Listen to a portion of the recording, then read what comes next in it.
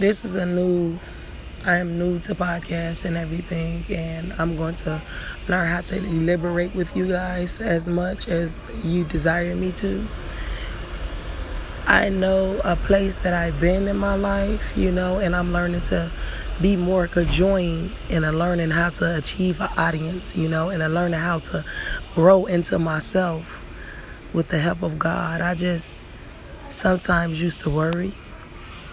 I didn't know exactly where I was going in life because I was stuck somewhere and I was blinded. Even when I was in relationships, I was blindsided by the things that I was going through. Life is giving you blindsided. You get blindsided because you get confusion and frustrations because of what you don't know, what you value in yourself. So you think that every substance is supposed to be with you.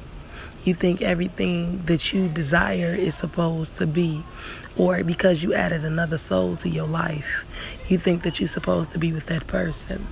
You got to let God handle every situation and everything for you. Be determined, though, but you have to build that strength inside of yourself. Living in this life, you learn a lot. Being who you are, that's what you're learning as you're growing.